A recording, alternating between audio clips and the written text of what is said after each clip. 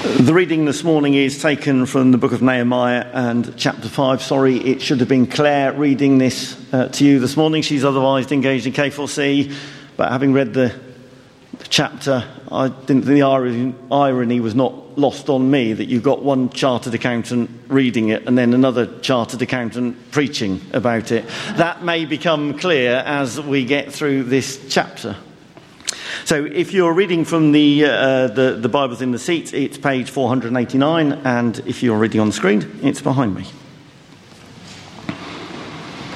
Now the men and their wives raised a great outcry against their Jewish brothers. Some were saying, "We and our sons and daughters are numerous. In order for us to eat and stay alive, we must get grain." Others were saying, "We are mortgaging our fields, our vineyards, and our homes to get grain during the famine." Still others were saying, "We've had to borrow money to pay the king's tax on our fields and vineyards. Although we are of the same flesh and blood as our countrymen, and though our sons are as good as theirs, yet we have to subject our sons and daughters to slavery. Some of our daughters have already been enslaved, but we are powerless, because our fields and our vineyards belong to others." When I heard their outcry and these charges, I was very angry. I pondered them in my mind and then accused the nobles and officials. I told them, "You are exacting usury from your own countrymen." So I called together a large meeting to deal with them and said, "As far as possible, we have bought back our Jewish brothers who were sold to the Gentiles. Now you are selling your brothers only for them to be sold back to us." They kept quiet because they could find nothing to say. So I continued, "What you are doing is not right. Shouldn't you walk in the fear of our God to avoid the reproach of our Gentile enemies? I and my brothers and my men are also lending the people money and grain, but let the exacting of usury stop. Give back to them immediately their fields, vineyards, olive groves and houses, and also the usury you are charging them, the 100th part of the money, grain, new wine and oil." "We will give it back," they said, "and we will not demand anything more from them. We will do as you say." Then I summoned the priests and made the nobles and officials take an oath to do what they had promised. This is the word of the Lord.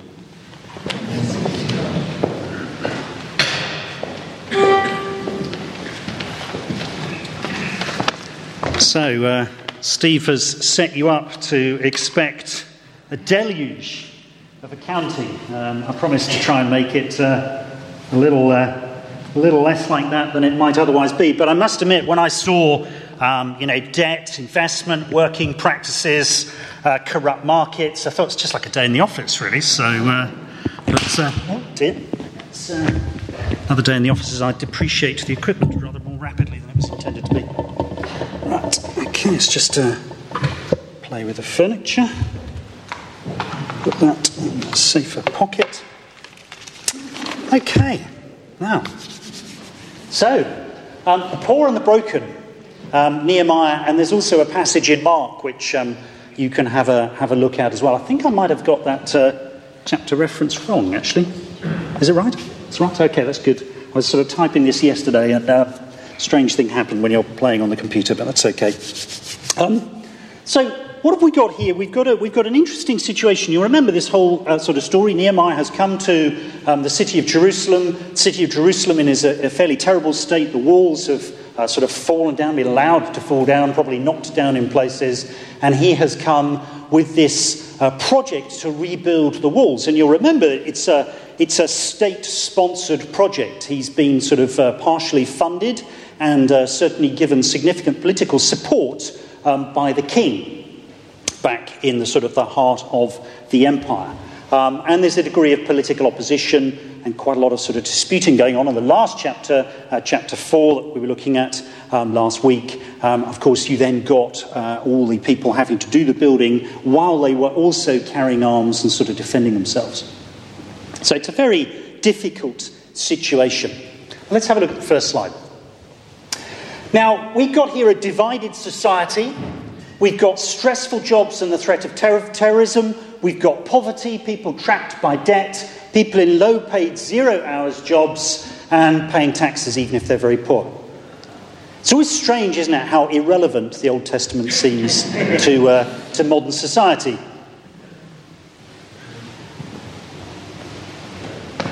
Rich people abusing their economic power.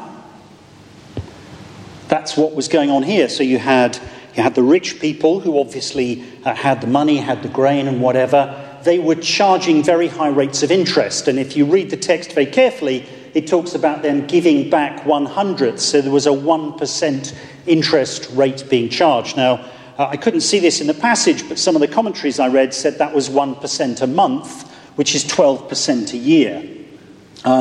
Which doesn't sound that high, but that's a lot, certainly in our current economic environment, where you can usually borrow for quite a lot less than that. So there was quite a lot of interest being charged. The people had various choices in terms of sort of how to fund things. One of the ways of doing it was to give one or more of your children into what was effectively slavery. It wasn't necessarily quite called that, but they had to work to help pay off the debt, or they gave their labour in effect as the interest payment. Obviously, if they're just giving their labour as payment for interest, then that situation is really never going to come to an end, because you're not paying down the debt, you're simply paying the interest. So you might give away one of your children to do that. The secondary advantage, of course, is that you've then got one less mouth to feed. And again, if you read the passage, you'll see that it talks about some of them having very large families and struggling to feed their families.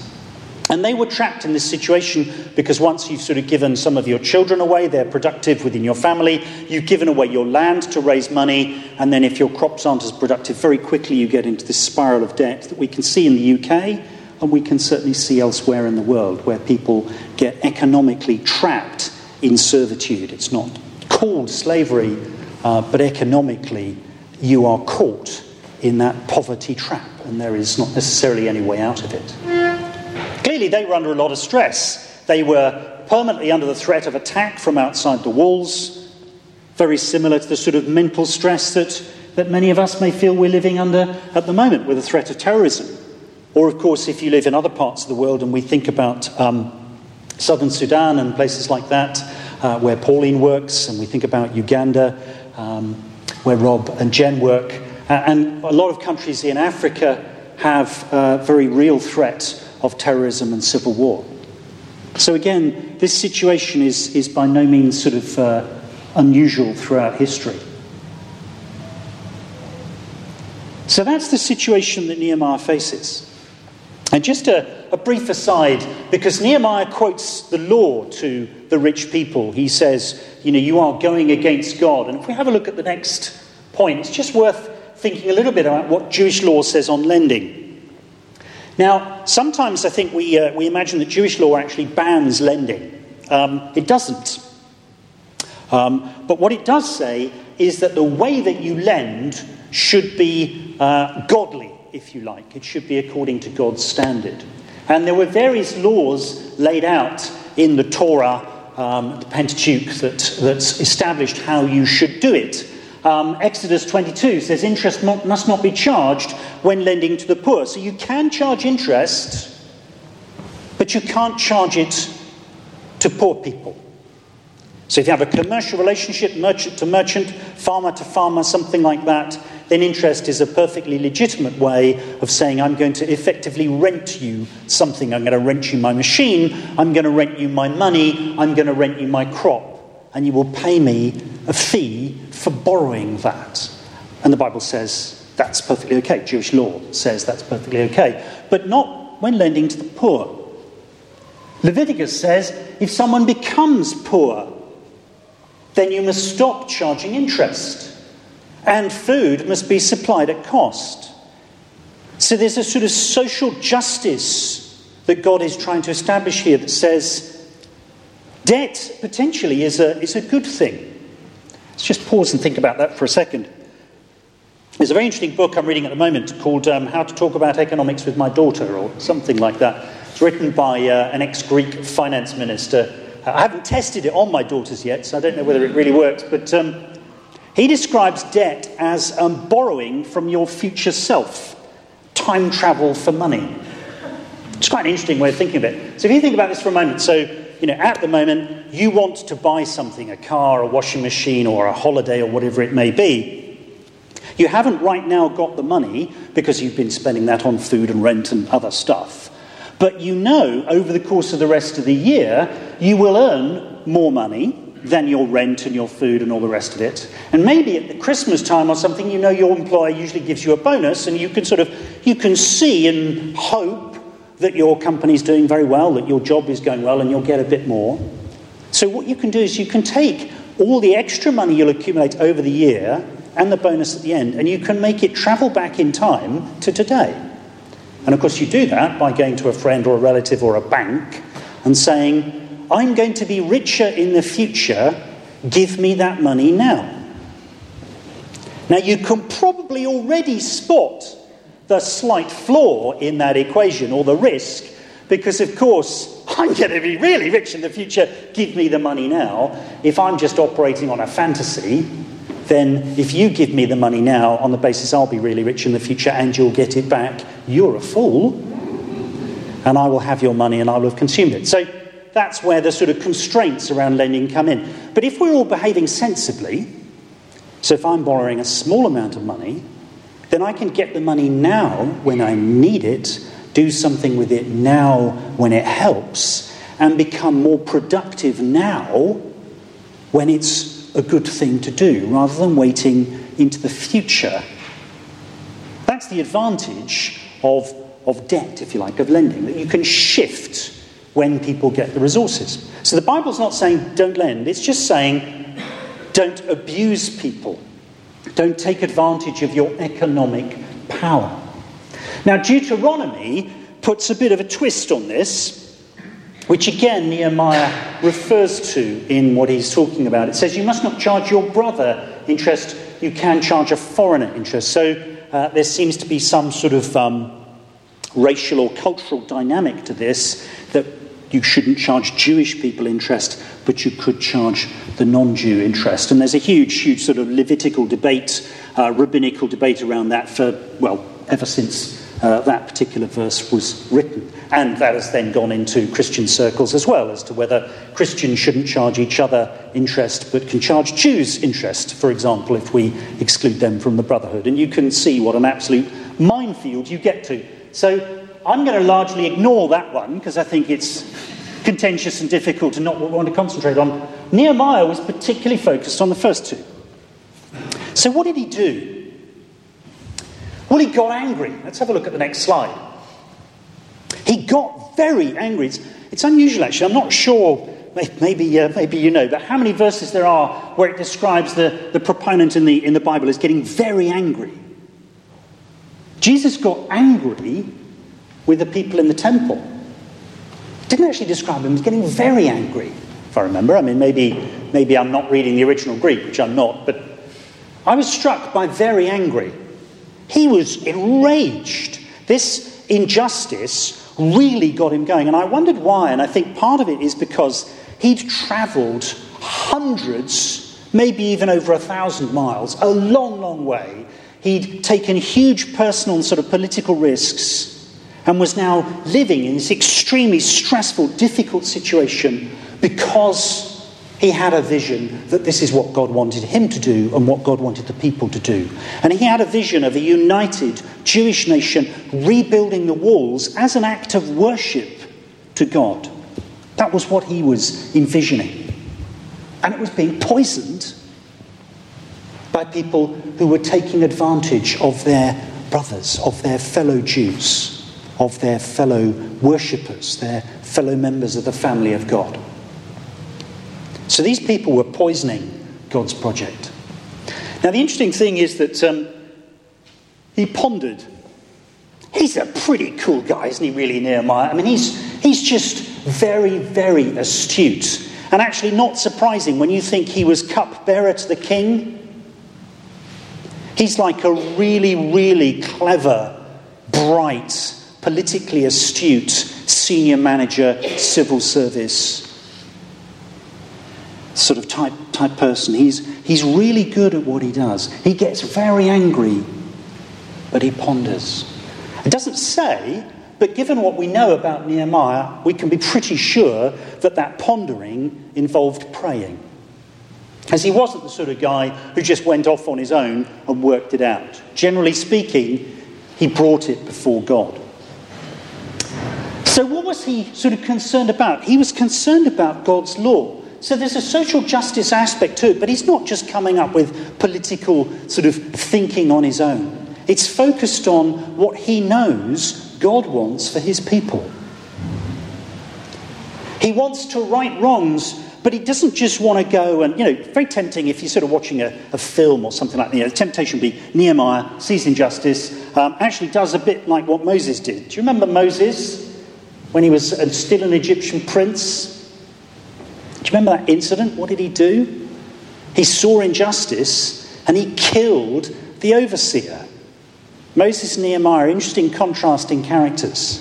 So Moses' reaction, injustice, wallop. No injustice. Problem sorted. No, Moses, because there's tomorrow. Consequences. Nehemiah sees injustice, ponders, prays, and then wants to work out a sustainable way to right the wrong. So he doesn't just want to go and have a big argument with one particularly egregious moneylender. He doesn't want to just take him and his horse-riding henchmen. Remember, Nehemiah is the sort of the armed authority in this as well. He's the soldier with the soldiers. He could just go round to these moneylenders, chop a few heads off, or hands, or whatever he wanted to do, or just force them at sword point to return the money. That's not what he does. He goes around and he does talk to them. Again, if you read the passage carefully, it says he talks to them first. That, one guesses, doesn't produce the results, or maybe he just wants the whole thing to be seen to be much more public. Either way, he then calls a meeting of all the people, gets them together, involves the whole community in the solution. All based around God's law. All based around Nehemiah's relationship with God. And then the other thing, and again, this passage doesn't actually talk about it in the bit that we read, but if you go on and read later in chapter 5, Nehemiah actually sort of writes about what happened later and how he behaved as a governor of the Jewish people and how he acted out social justice by not overtaxing people and by not sort of living off corruption and bribery and by giving to people who needed it. And one imagines that he was already doing that at the time. It wasn't something that just happened to him later. So he's leading by example.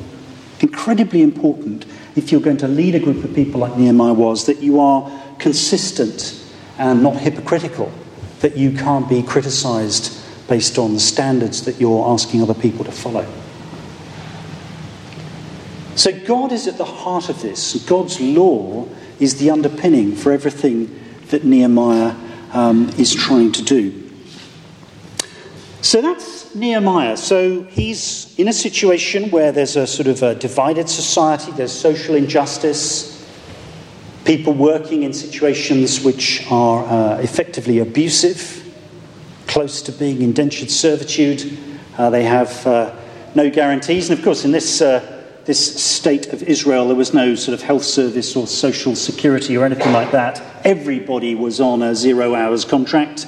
Again, think about the parable Jesus tells of the man hiring workers in the marketplace. And you walked into the marketplace and you said, "Who wants a job?" And you just hired people then. And if you didn't need them, you didn't go into the marketplace. So everybody was operating in that sort of high-risk way. They were far worse off in many ways than we are today. So how does this apply to us? What can we do with this? Let's have a look at the next slide.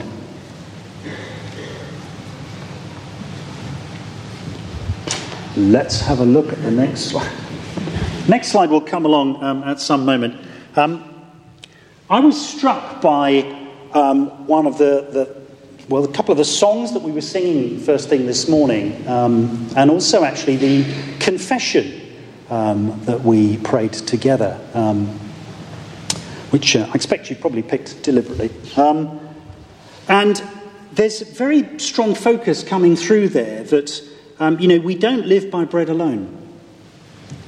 We don't get our lives from life, from working, from relationships, from sort of gathering stuff together.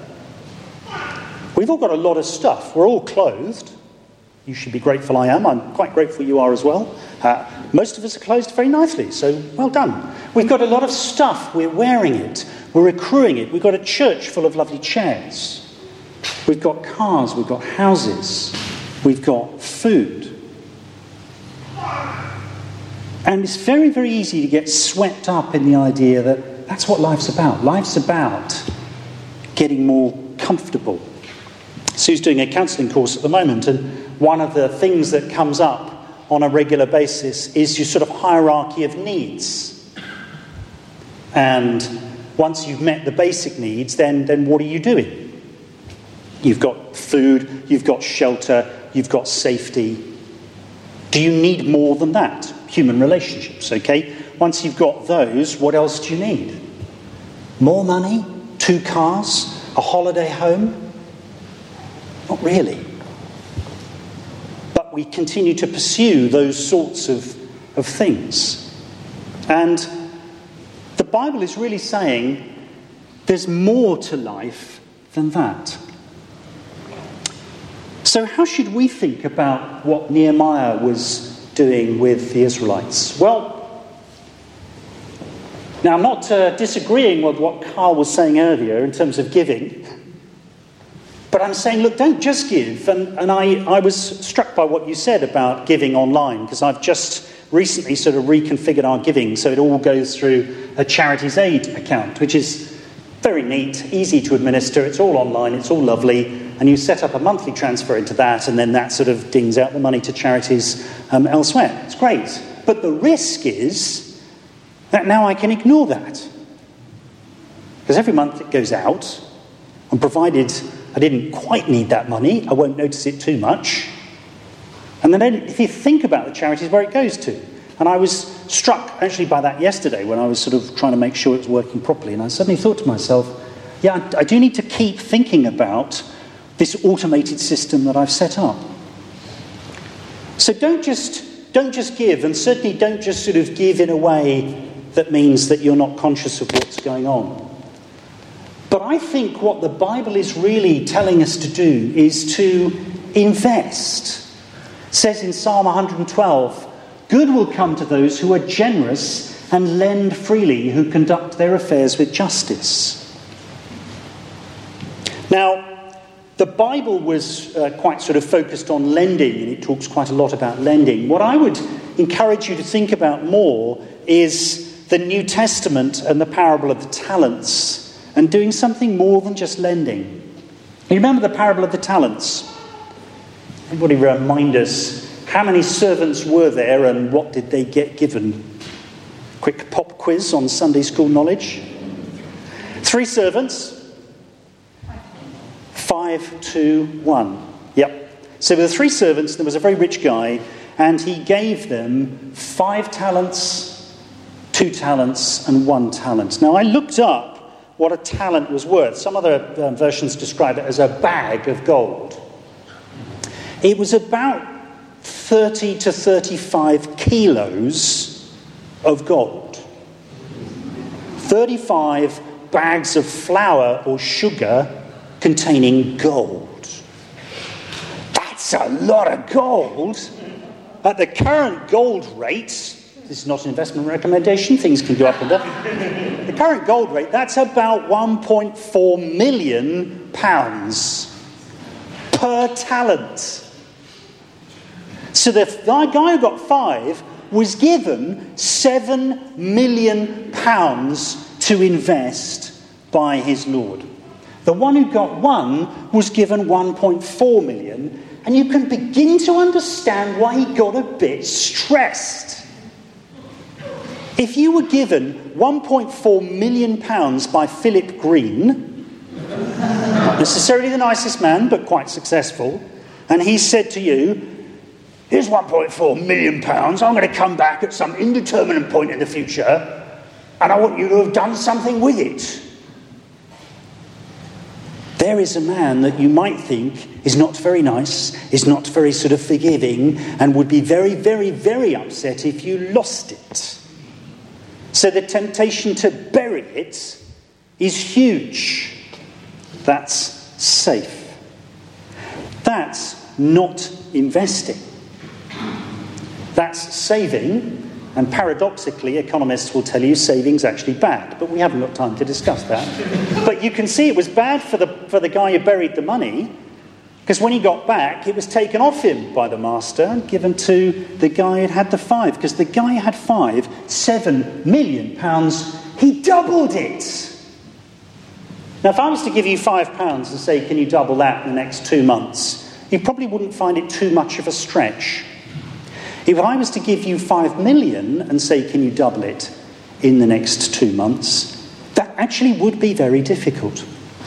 Just as an aside, one of the things we look at work is how successful people are at generating more money from money.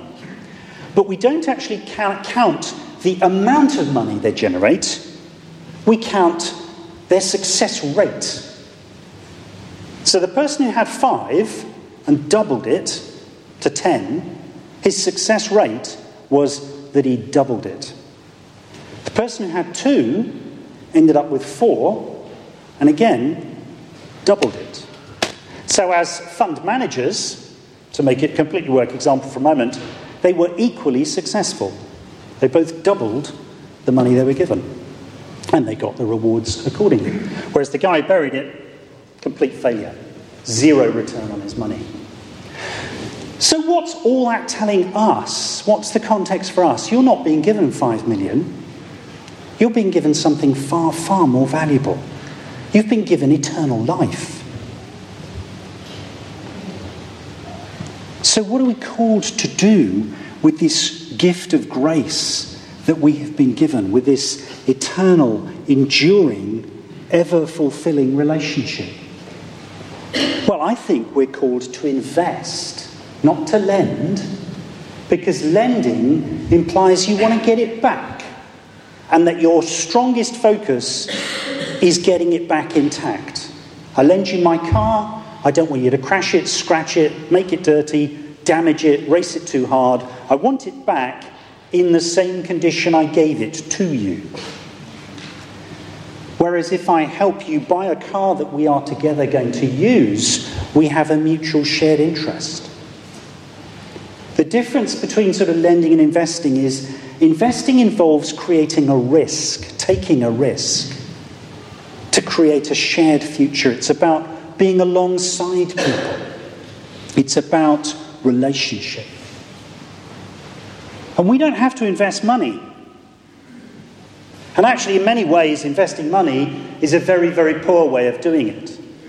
Because that's hands-off. I give money to charities. I could invest money in exactly that same automated way. Every month, money goes out of the account, goes into some central admin, and off it goes. Bosh, bosh, bosh. I would never know. That's pretty useless in the context of what God is talking to us about. God wants us to invest ourselves in other people because he has invested himself in us. God has invested his very essence. He gave his life. He broke apart that relationship in the Trinity at that moment of the crucifixion. My God, why have you forsaken me? God gave up everything for us to bring us into that relationship with him. And he wants us to pass that on, to invest in others, to invest our time, to invest our love, to invest our care, to invest our relationship with Jesus in other people. So that, I think, is the message from Nehemiah and what he was doing, bringing the Jews back together. It's about restoration, restoring relationships, healing and empowering. And that's what God has done for us. He has restored our relationship with him at huge cost to himself. And that's what he wants us to do in turn. Let's pray. Father God, we thank you for people like Nehemiah. We thank you for the example of somebody who got very angry but pondered and spent time with you. Lord, we know how angry you are about sin and broken relationships and injustice. But we know you ponder and work with us. And Lord, we want to be open to your leading. We want to invest of ourselves just as you have invested in us. In Jesus' name.